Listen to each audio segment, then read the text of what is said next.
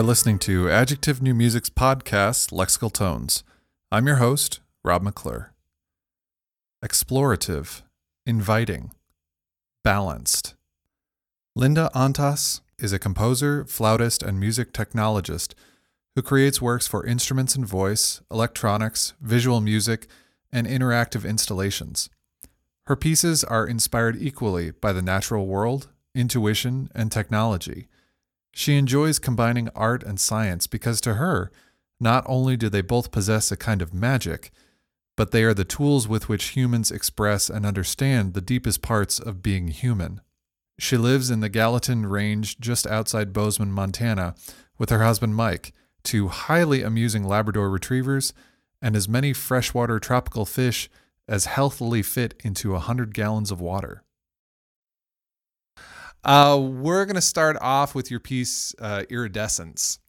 And I first heard this piece, I think, because a couple of years ago when I was still in China, I put out a call to all my Facebook composer friends who I knew composed fixed media pieces and just said, hey, can you send me your stereo pieces? Because my students in China need something to diffuse because we were working on diffusion at the time.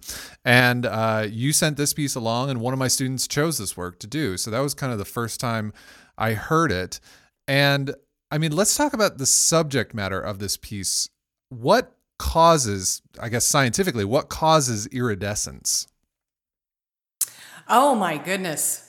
Oh, this is my fears come true, right? That you ask a question that I can't answer in complete scientific detail here.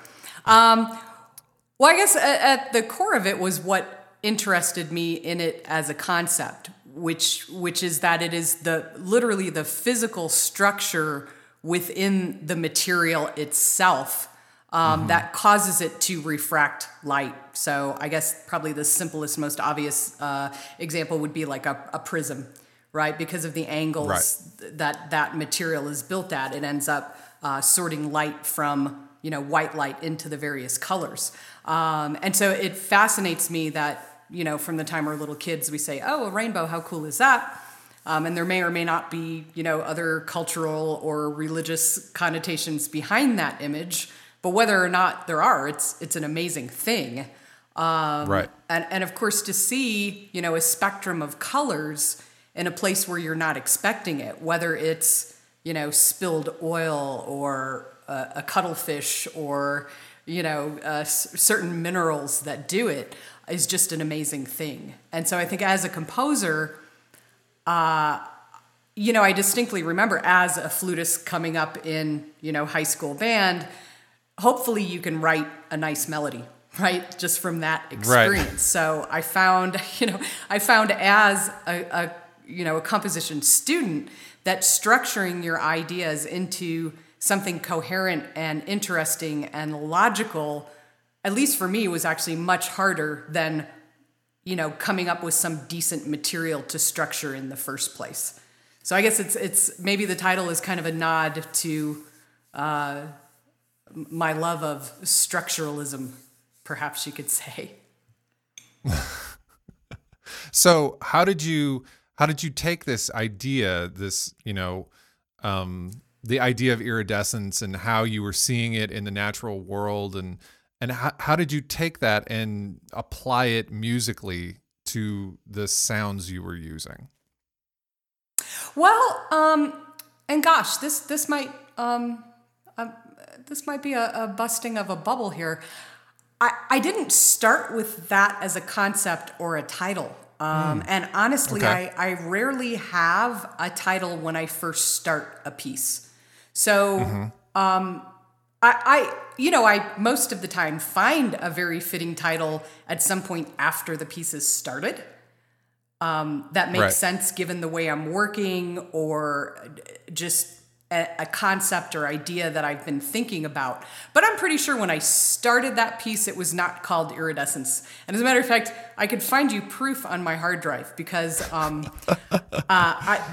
Logic, the folder that I started the mix in, after compiling my sounds, is actually called Fizz.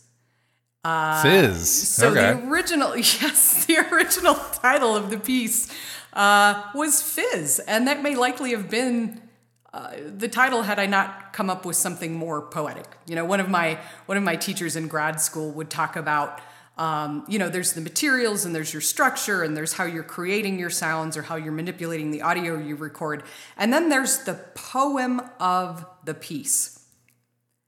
That every piece has kind of a distilled meaning.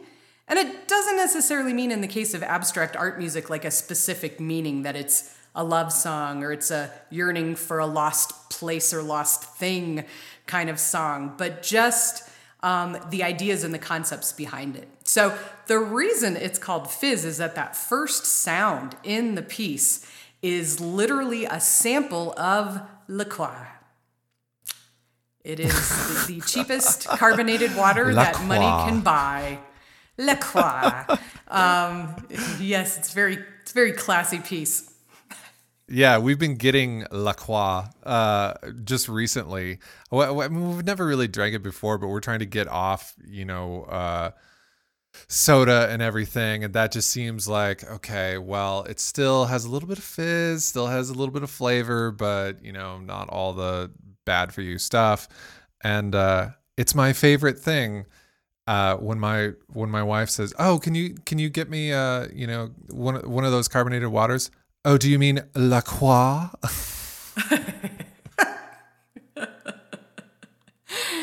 Yes. Listen, next time you crack one open, enjoy the sound of it, and it will make up for all the sugar that you're not getting. Exactly. So other than the fizz taken from that, what were some of the other sound sources you used in this piece? Tibetan singing bowls, definitely.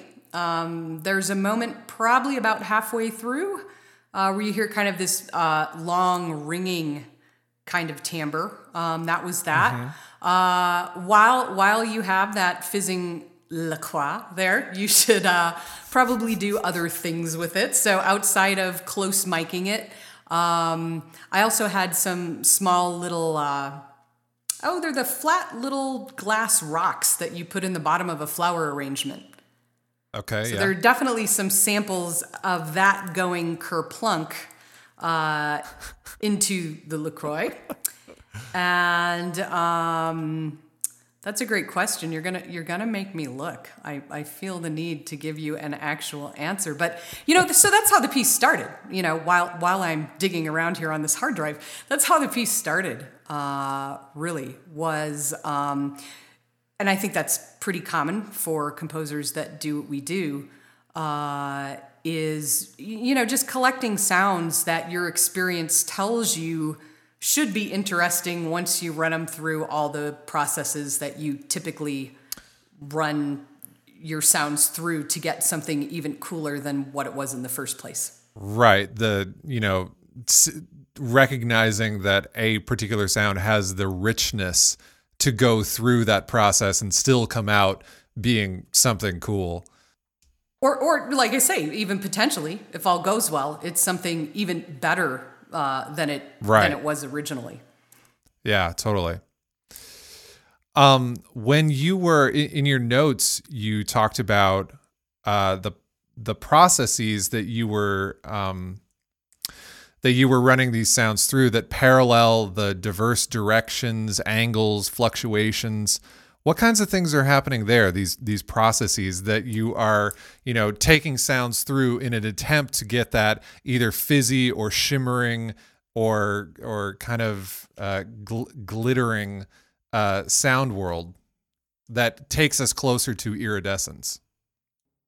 I think we all have kind of our collection of processes that for whatever reason just resonate with us and that we just almost always think give cool results. And so I've got to confess, I am big into granular based time stretching. So there's definitely, like I say, that first sound is basically Le Croix run through sound warp. So granular based time stretching, and it also does transposition algorithm. I'm also really, really into analysis resynthesis techniques. So there are a lot of phase vocoding, where I'm choosing to resynthesize any number of the bins in the analysis using, one or more sine waves built up to kind of reconstitute the sound. And to me, that process of using Fourier analysis means that you can really do pretty much anything with that sound, right? Yeah. Because timbre is based in part, obviously, on frequency and on the amplitudes of the individual frequencies in the sound. But just like a prism allows you to break that white light down into a rainbow of colors, the Fourier transform allows you to take, the most complex sound that possibly exists and pull out one single sine tone out of that. So to me, it's kind of like a sonic prism, right? You're taking something more complex and breaking it down into its component parts.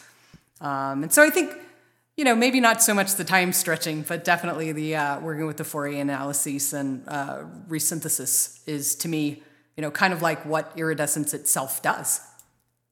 Yeah, absolutely. I mean, the Fourier stuff, like that's, as I've been doing more and more with not only fixed media but with live electronics, I just find myself going to that so often, instead of go out and record stuff, but then it goes through this, I don't know, N step process where the FFT usually comes in at some point, because I find myself with that desire, like, well, I want to do this with the sound, but if I just do it in its original state, it's gonna it doesn't allow you the same type of control that resynthesis allows. So yeah, I've been doing a lot of that recently. It's kind of one of the tricks in my bag that I don't think I'm going to give up anytime soon.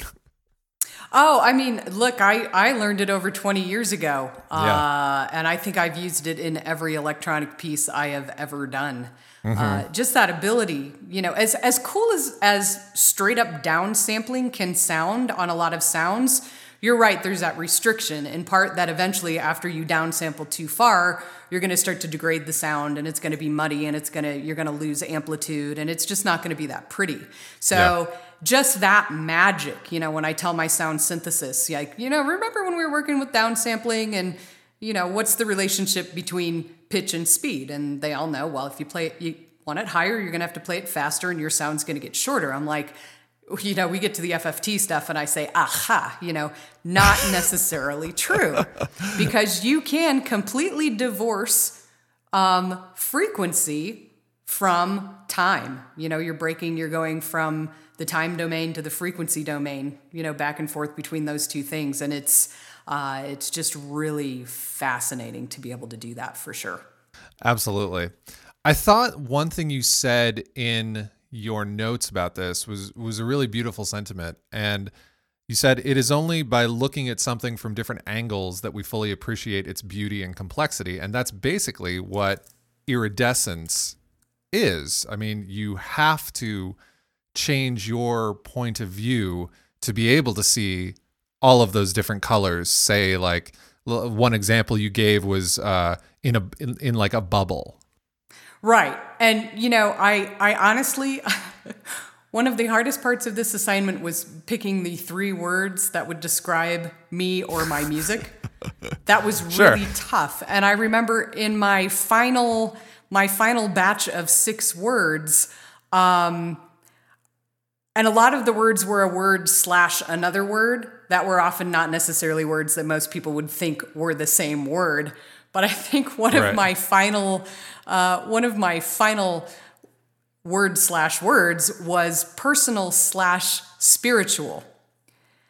And I left that out in favor of the ones I submitted, because it sounded silly to me. Like, who out there is writing music that will, tell anyone on a podcast or any other circumstance, my music isn't personal. I don't take it personally. You shouldn't take it personal. You shouldn't take it personally. It wasn't meant for people, right? Who says that? So that in the end sounded like a really like stupid word to describe my music. But, I think fundamentally, regardless of whether I were a dentist or a composer or anyone else, I would like to hope that I have the same basic goals as a human being, which are to understand everything around me. Whether it is my fellow human being on the other side of the world, or sometimes just as difficult, my fellow human being that I see every day at work or in my house, or, just that idea of being, I joke that, intelligent minds are easily amused, right? So I think part of that curiosity and part of that desire to understand everything from humanity to, a rock, for me personally / spiritually, is all linked. And, it seems obvious to me that would come out in my music, or as one of the fundamental aspects of my music. Even though I do a lot of, techie things, technology is just kind of a branch of our humanity. It's not separate from it. And like any tool, it can be used, for better or for worse. So we can kind of use that inquisitive scientific mind that, is there in our human selves to either help connect us further to our humanity and the people and things around us in the natural world, or we can use it to completely do the opposite and divorce ourselves from it. So, it's the artist's, or even if you're not an artist, it's the individual's choice to choose how you're going to use any tool that you have at your disposal. Let's listen to this piece right now. And you wrote this in 2013, and this is, again, Iridescence for Fixed Media.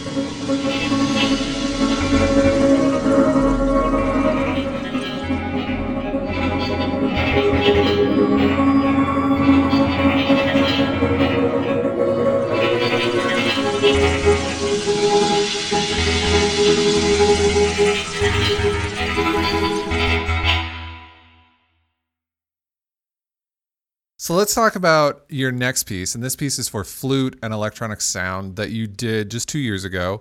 And it's called Meru Tracing Earth. And you said in your notes that the instrumental part was created through sonifying GPS data. So can you unpack that a little? What process did you go through to create the flute lines using data? First, let me just preface the project by saying that I need nature. I need wilderness. I need to get out there and get dirty and look over my shoulder to see if there's a bear coming at me. It's just something that my spirit really needs to feel at peace and fulfilled. And I've always found it really ironic that I am on the computer all day doing my job. Mm-hmm. When I get home, if I have any energy left, what do? I go right back to the computer and I sit down and I start making art. And it just seemed for so long that I wished I could find a way to find some way to resolve those two loves into something that might yield a better work-life balance. Right. And so when I was in grad school at the University of Washington in Seattle, that was the first time I'd ever really lived in the mountains. And I was new to really being that immersed in nothing but electronic music. And I didn't have a computer at home. It wasn't probably extremely common back then for people to have a computer at home because of the expense, mainly, especially if you're in grad school. So I would literally just, like a lot of good grad students, be on campus in the lab doing my thing 12 hours a day. And yeah, all day, all night, as long as you can do it and then some, right? I remember, going home on the bus, driving north, to the northern edge of town where a grad student could afford to live. And if I looked to the left on my way home, there was the Olympic range, and on my right was the Cascade range. And when I looked over for a split second, I always saw waveforms, right? For whatever reason, my overtired brain would perceive the curves of the mountain ridges as being the top part of a waveform. And I think that's where I first started to see kind of dramatic trajectories of some kind in mountain peaks. So when you combine, and I was taught as a student to graph out your ideas, graph out your works. And, for me, sometimes that just meant making one graph that was density and putting another graph or superimposing activity, or another graph that would be, instrumentation or, density or something like that. And so I think it was natural for me to look at these squiggles in the mountains and to see some kind of map of a piece, right? So when you take that from grad school life plus post-grad school life, really wanting to combine, nerdy explorations of sound and nature, when I got the idea for this piece, I just, it felt good. I mean, just the idea. I mean, before I even started making any music and before, I ran that first chunk of code and said, oh my God, this makes stuff that actually sounds a lot like my normal music. So sonification, to get back to your original question, and I also need to make the distinction that, original kind of purist sonification is where you take scientific data and express your range of data via sound, because in many cases, depending on how many different streams of data you're looking at, there's no graph that can do that well. There's no pie chart. There's no 3D graph. Yeah. There's nothing that can adequately represent, what the scientist needs to mull over. And so, sonification originally, like I say, the purest form of it, is to help scientists study their data. And I think that's fascinating, but of course, I'm doing this as a work of art. I want it to be stimulating for me and maybe an audience member that would care about that. But I want it to be equally a piece that somebody who didn't care about that or who didn't know how the piece was created, I wanted them to be able to enjoy it just as well. Right. At the end of the day, it still has to be music. At the end of the day, you're still expecting and or wanting people to sit down in a chair and listen to the whole 9 minutes of it, right?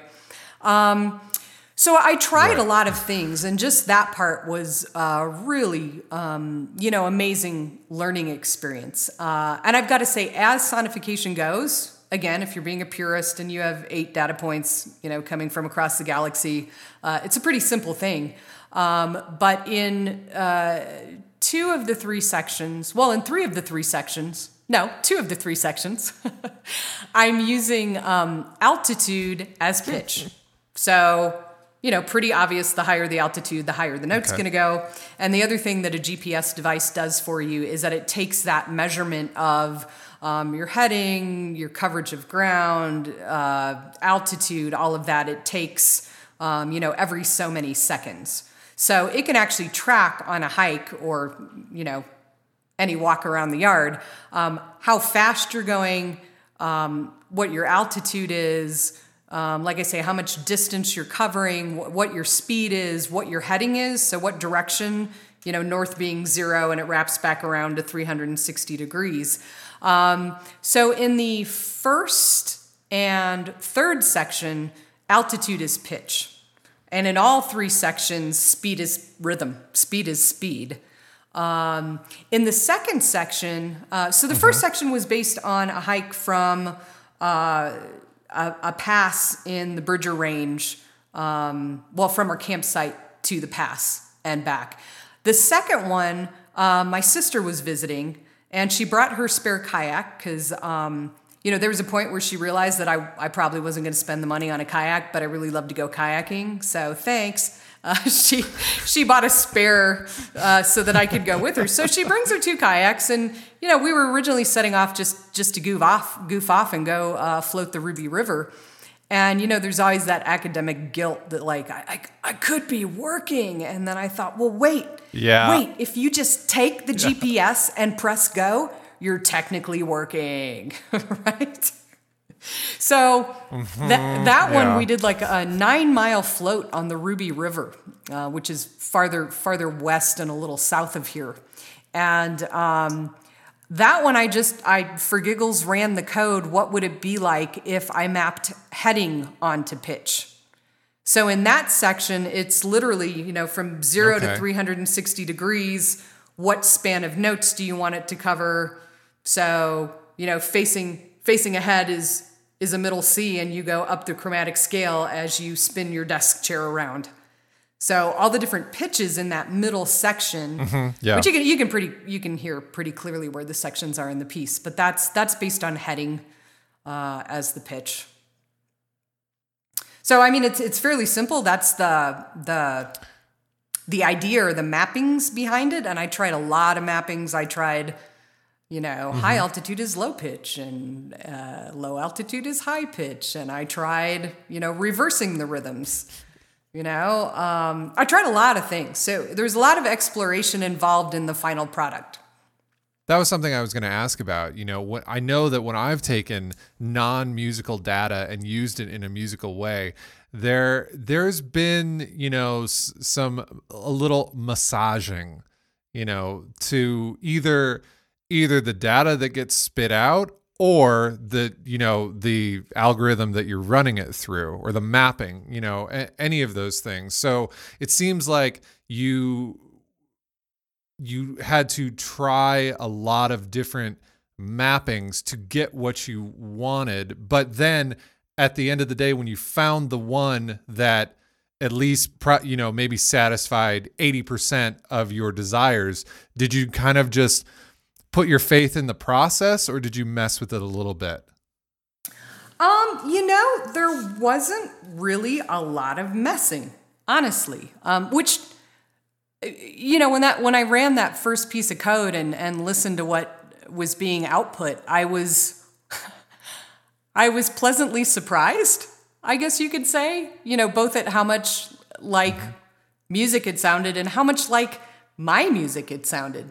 So I wonder, even though most of it is a fairly straight up reading, if I'm fooling myself into thinking this sounds like my music, or if I liked it because I thought it sounded like my music, or if I liked it because my code ran. There's always that too. Yeah. The biggest, yes, it works. I'm so smart. I know. Yes. Yeah, the biggest tweak I had to do is, obviously, when you're doing these, when you're doing a GPS track, it's tracking all the time and never stopping. And one of my adjectives I gave you was balanced. So, especially since you're writing for a human player, you want to have breaks for them physically, but even more importantly, sure. Because performers are tougher than they let on sometimes.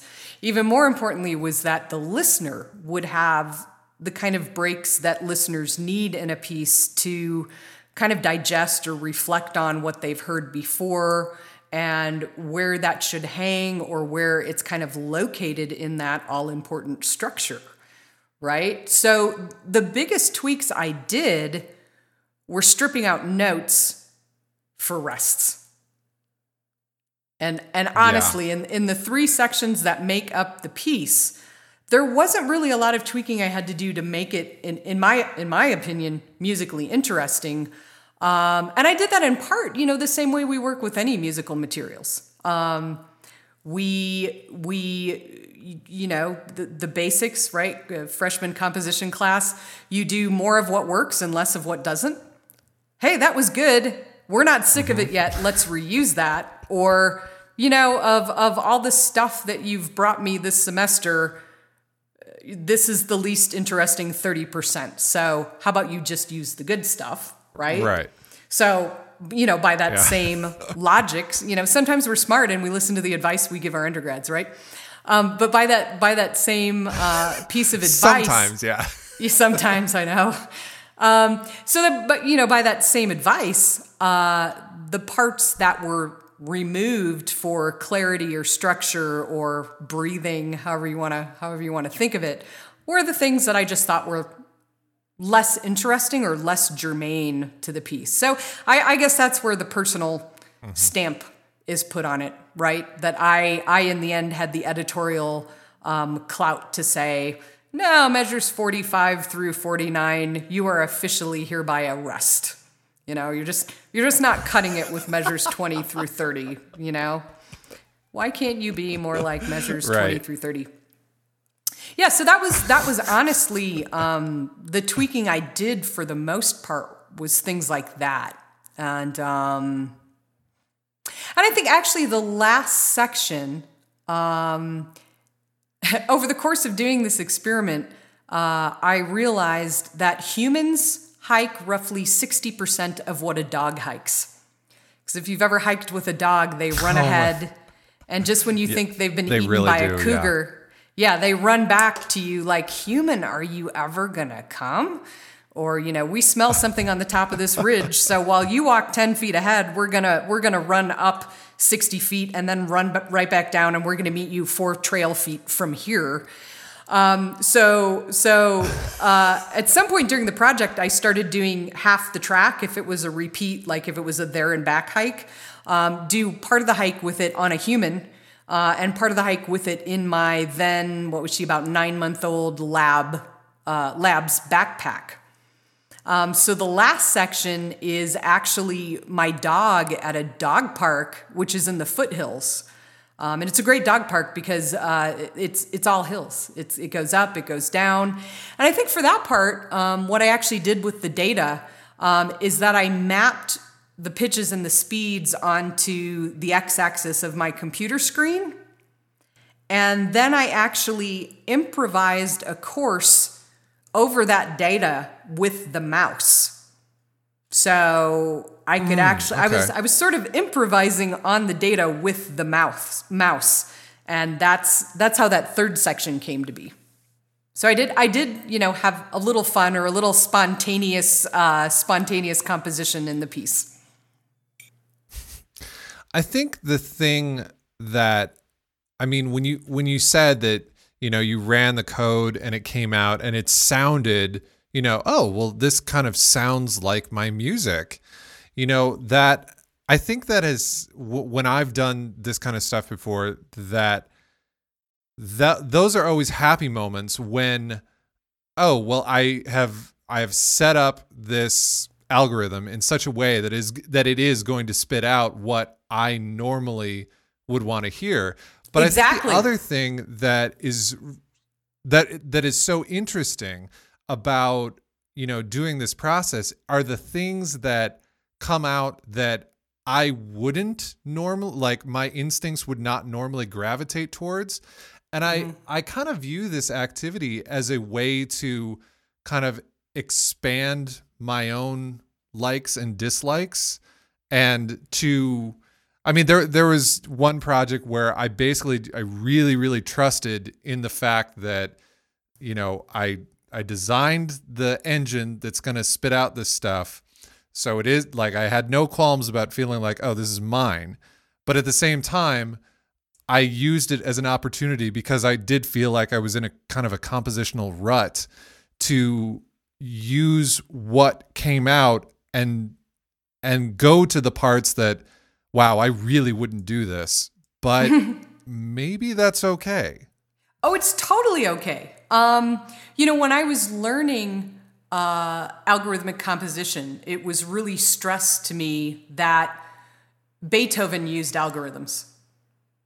The idea that computer code is just a way of describing in words that a computer understands a process for something. And when you compare, what is sonata form? Well, there's a theme. There's a theme in a key of fifth away. And then you kind of splice and dice that. And then, it's formulaic. It's formulaic to yeah, an extent totally. A lot of people might not like to think about. So yeah, the coding itself is part of the creative activity and is part of writing the music. And hopefully if your coding chops and your aural skills are well developed, or you're at least paying attention to them, then there is totally that aspect that I'm writing this code that writes music, or better way to express that, I am writing code that is designed to express musically what I would do. Or like you said, do something you wouldn't do, right? I think that's a little easier to do in code than if you write something, from the top of your head, right? Right? Like to sit down at your desk with the staff paper and go, let's see, what wouldn't I do? Right. Think, because we know much more about what we would do or what we have done than what wouldn't I do. But yeah, that right. whole process of, kind of, like I say, some of the experimentation was a lot more, involved a lot more kind of stochastic processes on the data. I ended up not using those. But whether you're kind of filtering the data through the code, or whether you're writing the code that generates music not based on a data set, it's still you writing the music. You still have to tell the computer what it's doing. Do something random. Well, how random? Random between where and where? How often should I do something random? Right. That's a choice. That's a choice you're making in the code, right? So getting to the title of this piece, I read that in your notes that Meru Peak is a mountain in a region of India, but Mount Meru is something else. So how did you kind of come to, you're looking at mountains, you're seeing waveforms, and then you're seeing, contours and trajectories that can be produced melodically. But how did you come to this mountain in India, and then this other mythical mountain as the thing that is kind of conceptually driving the piece?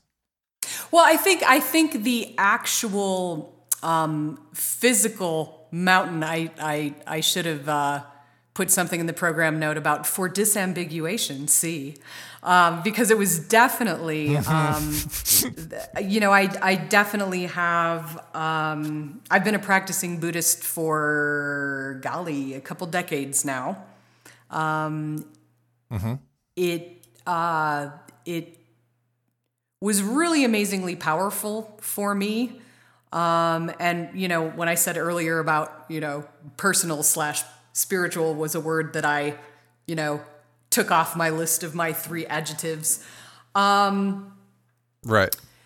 Lately, since, what was the first piece I did that in? Well, Windhorse from 2012. Windhorse is also a Tibetan Buddhist figure. So again, just drawing into my works what is a part of my overall psyche and makeup that Buddhism and related philosophies or religion, if you want to call it, influencing my work.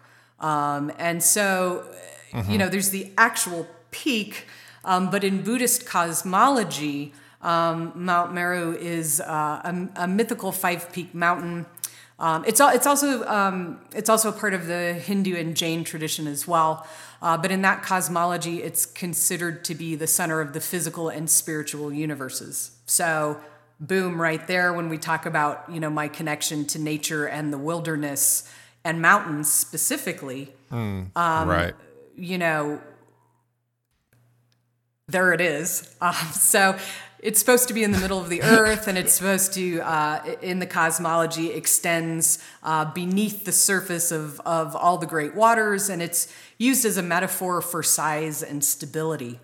So really just that blending of nature and the spiritual and the personal and my music. I thought it was a good title. Again, it was definitely after the piece was started that I made that connection as the poem of the piece, started to form in my mind. It's kind of like, I don't know how you were with naming your little things that you got to name, but you can have puppy names all picked out. You go and you meet the puppy and you're like, there is no way we're naming this dog X, right?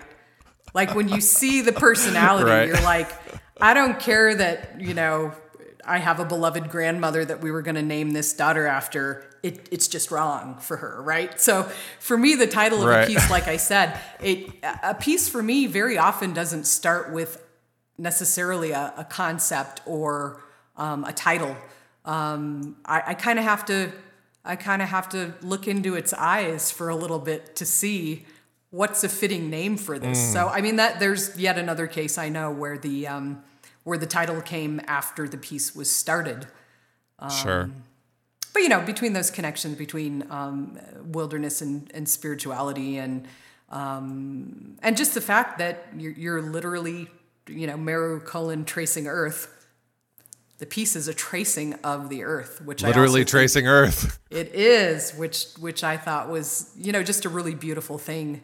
Like if I could taste a sunset, what would it taste like, right? You can say, if I could hear the Bridger Range, or if I could hear a float down the Ruby River, or if I could hear, my dog running around in a dog park, what would that sound like? That's just fascinating to me too. So we're going to hear this piece now. It's called Meru Tracing Earth. And who is the flute player we're going to hear on this recording? The flute player is Linda Antas. Oh, you. Okay. Me. How about that? Well, there you go.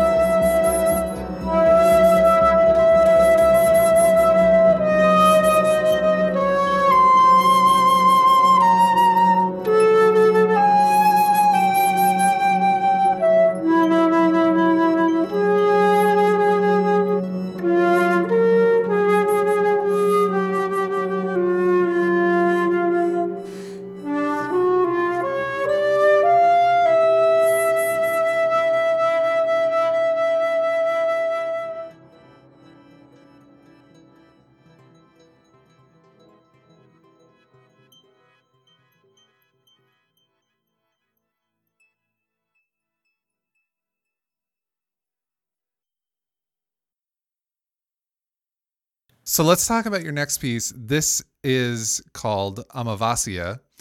And this piece is originally for bassoon and electronics. And then you also have a bass clarinet and electronics version. Yes. And this piece also has a connection to Hinduism. And, the last piece we were talking about had a connection to Buddhism. So, you were kind of talking about it before, but how does this, is this another piece where you are expressing your connection to Buddhism and Hinduism and kind of that side of the world? Definitely. Yeah, definitely.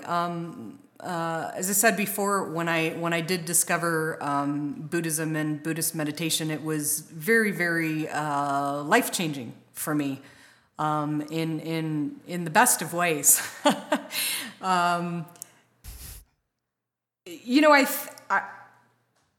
Maybe it's just me. I don't think it's just me. I think there are a few of us out there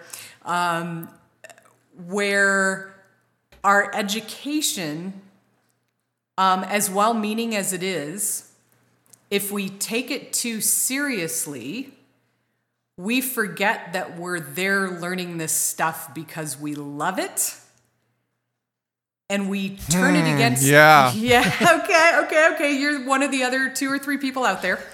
We forget that love and that passion and that joy that we take in things, and we turn it around back onto ourselves as an opportunity for judgment and to be self-critical and to put all our faith in ourselves as living, breathing things into how well we do some obscure task. And it took me a really long time post-grad school to get over that. And one of the things that really helped, me was, and I don't remember whether it was an interview I saw or heard or something I read, but the Dalai Lama was talking about, I guess someone had asked him, don't you get nervous with these hundreds and, even thousands of people listening to you talk? Don't you worry you're going to explain something less well than you could, or stumble over your words, or maybe say something that someone doesn't agree with or that they find offensive? And his answer was, and this is in the Buddhist tradition, you're really only, they call it throwing bad karma if your intent is to harm. Mm-hmm. If you accidentally say something that brings up a bad memory for someone, or they interpret it the wrong way, then you as an individual haven't really done a negative action. You haven't really done anything wrong. So what the Dalai Lama said in response to that question was, I'm here to help. I'm doing my best. I'm trying to help people. To paraphrase, I'm paraphrasing. I'm giving a gift. And and this is me talking now, not all gifts are received as well as they should be. Mm-hmm. So, I think this trend is kind of the post-educational, this is what I have to give. It's neither right nor wrong. It's a reflection of me. I hope somebody enjoys it.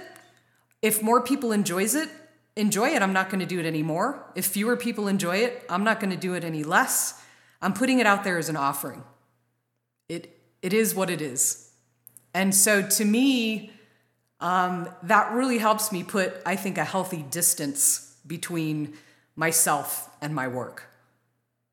And so this, I guess, is, sort of a series for me, that what I do is a personal practice, that as a person I have a spiritual side of some kind, whether or not you affiliate that with any organized philosophical thought that anyone else ever had. Honestly, it doesn't matter to me, right? It matters to me that you realize that, I think it's very beneficial for a lot of people to realize that they're more than a pile of flesh and bones with some blood squirting around inside, right?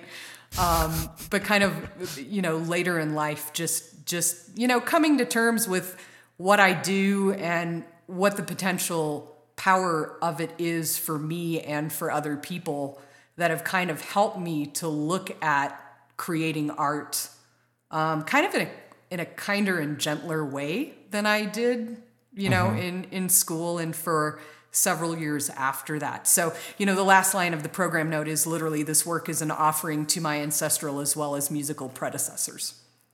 And also just, coming to a point in life where I got a few gray hairs and, thinking about your personal history and your personal lineage and your personal trajectory and, really it not being until I was in my 30s, and thinking, God, man, that high school English teacher, I got to tell them they really mattered, or when I was back home this summer earlier, they had a big party for my high school band director, and I couldn't go, but I was able to talk to him on the phone, and just to reconnect with this guy, and to tell this 82-year-old that was my band director, 20-something years ago, like, hey, did I'm a music professor now?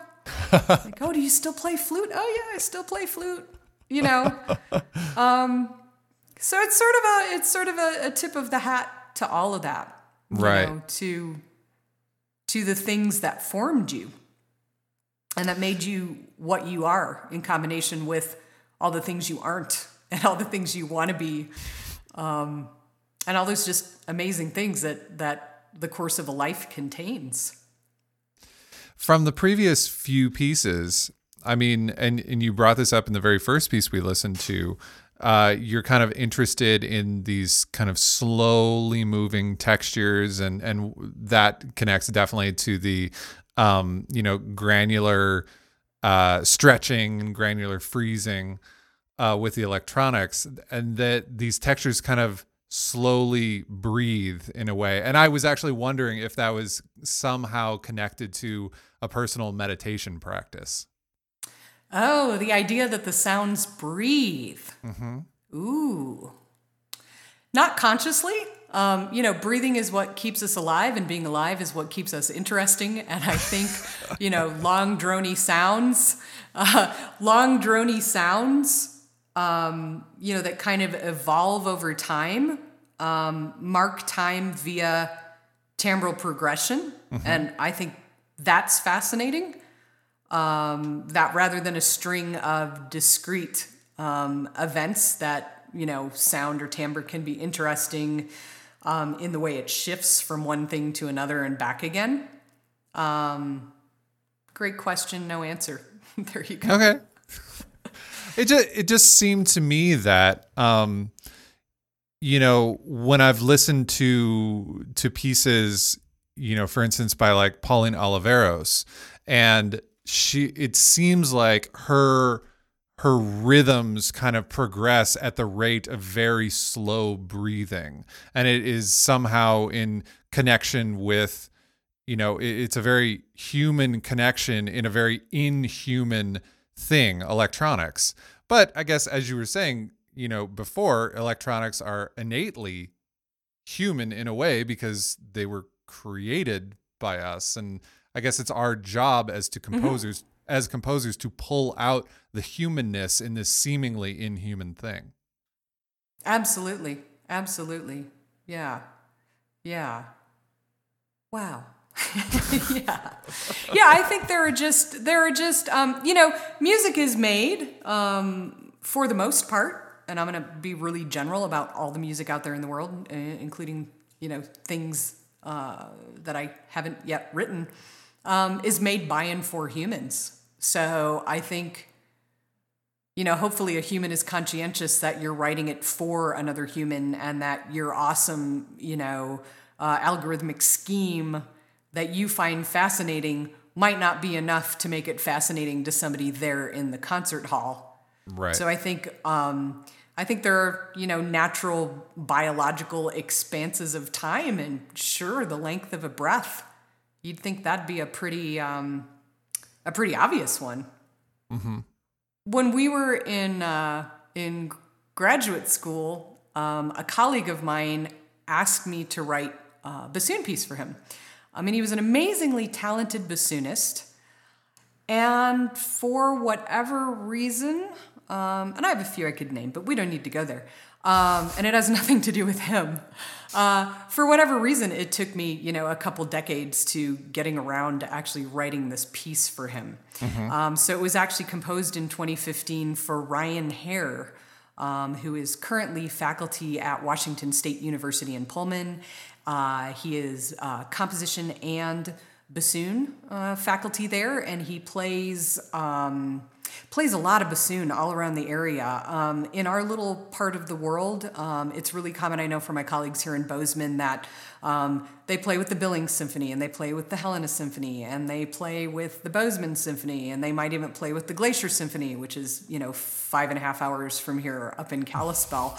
I think he may or may not be a little better off as far as driving miles to get to gigs, but he does play with the Washington, Idaho Symphony, and I think the Spokane Symphony, and it does a lot of orchestral playing in, the Idaho, Montana, Washington state area, and is just really a fantastic player and a super brilliant guy. So it was composed for him.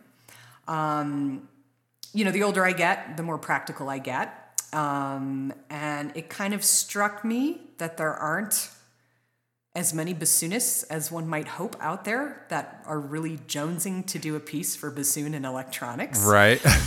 So I was looking it over and I thought, you know what?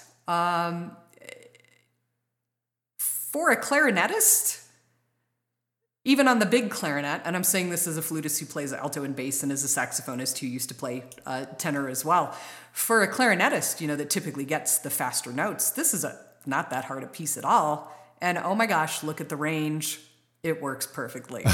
So I thought I could maybe get a little more mileage out of it by making the bass clarinet version. And that's honestly something I've never done. I've never reorchestrated a piece or written a piece for 2 treble and 2 bass instruments, or I've never done anything like that. It was a purely practical decision, and I know really fantastic clarinetists. I think I also sent you a recording of Eric Mandat, who's emeritus from Southern Illinois University at Carbondale.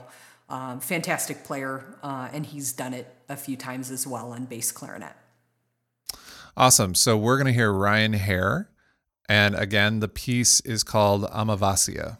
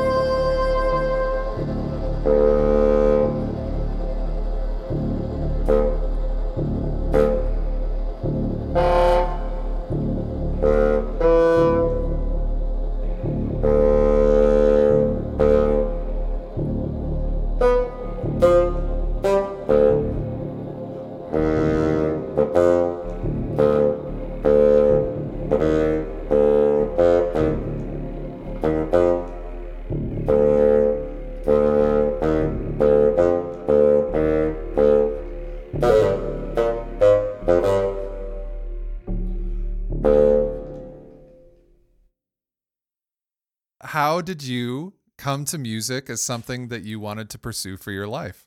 Yeah, that's interesting. When I was a little kid, they had actually bought my older sister an organ at somewhere like Toys R Us. So it was this little, 2.5 octave organ.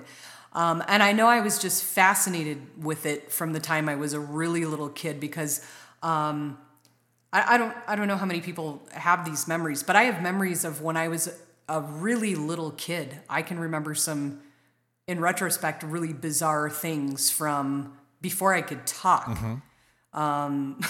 Like my mom dropping me one day. I mean, that's not a good memory, but that's... Well, yeah, I just, it might explain a few things to people that know me a little better than you might know me from a podcast. But yeah, I distinctly remember my mom picking me up and trying to, do that cool experienced mom thing because I was the second kid where you you kind of throw your kid onto your hip, and I didn't stick. Yeah. I just fell down. But one of my other, I guess, more pleasant childhood memories would be of that organ that they had bought for my older sister. And just, I didn't read music, was not from a musical family. And I very distinctly remember my mom coming around the corner and looking at me and saying, it was a great idea. This was going to be really fun. And I'm sure you as a parent have, great ideas, unquote, that you tell your kids to do, wouldn't it be fun if we picked up all the toys? And your kids are like, no, Dad, you're lame. Yeah. So my mom comes around the corner and she says, hey, why don't you try something for me? How about you try just playing one note at a time? Right? Yeah, Mom needed some quiet, obviously. It was yet another one of those dumb parental ideas that I'm sure didn't take. But I had always just been fascinated with that. I can remember, when I was old enough to, quote, make a choice about what I wanted to do, that I would always go to the basketball games with my dad. And if I ever said no, he'd remind me, the band is going to be there. And he'd be like, oh yeah, I'm going to the basketball game. So I've just always, loved music, and I've always loved sound.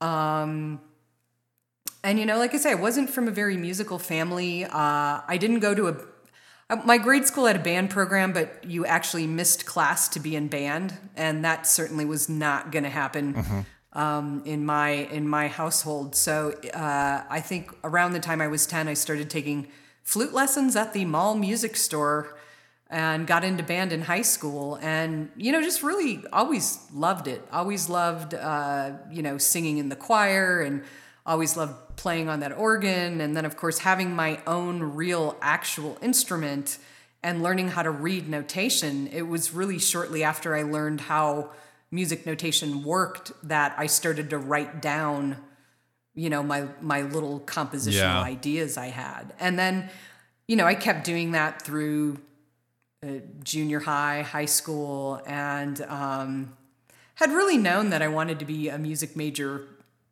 I don't know. There was probably a point about halfway through high school where I didn't know whether I wanted to write music or words. But by the time I went to high school, as a high school player, I was a really good flutist.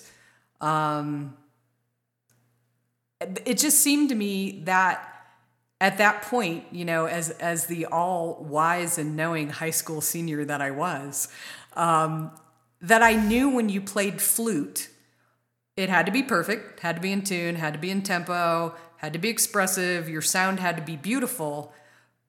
But what I absolutely did not understand was, did Mahler really hear 45 minutes of music in his head and just write it down as he went along?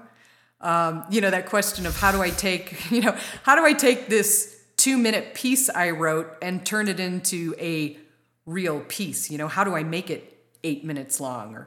So it just seemed to me, right. This is a pattern, right? So I was a composition major because I knew I could still play flute. And as a matter of fact, the Bachelor of Music requires that you play your instrument, right? So that was fine. And I knew, yeah, you're right. I knew I wanted to keep playing, and I knew I wanted to keep composing. And then, honestly, it was my first week of undergrad, and I get to school, and there were posters up in the music building for 2 faculty that were having a computer music concert. And again, this is a time I'm not as old as dirt. I'm mid 40s. This was at a time when a computer wasn't a household appliance like indoor plumbing or a toaster. So, I'd had a little experience at my, I took the basic programming class in high school and typed in on the monochrome monitor. And I think in my 7th or 8th grade class, we had one computer for the whole school that you played, supposedly educational video games on. You're the pioneer. Press the Z key to fire your gun at the deer to bring home food to your family. So at that point, the concept. Man, the original Oregon Trail. Yes, that was likely what the game was, honestly, in monochrome. Yeah. So, just the idea that a computer had anything to do with music, when to me, music was you put these 3 pieces of metal together and you blow on one end and wiggle your fingers and voila, out comes Mozart. Just the idea, like, what the heck does a computer even have to do with music? It's that same thing, that same complete mystery. Like, okay, flute playing, it's got to be perfect and beautiful, great. Composing, how do you make this 30 seconds a 15-minute long movement? How do you do that? It was the same kind of mystery.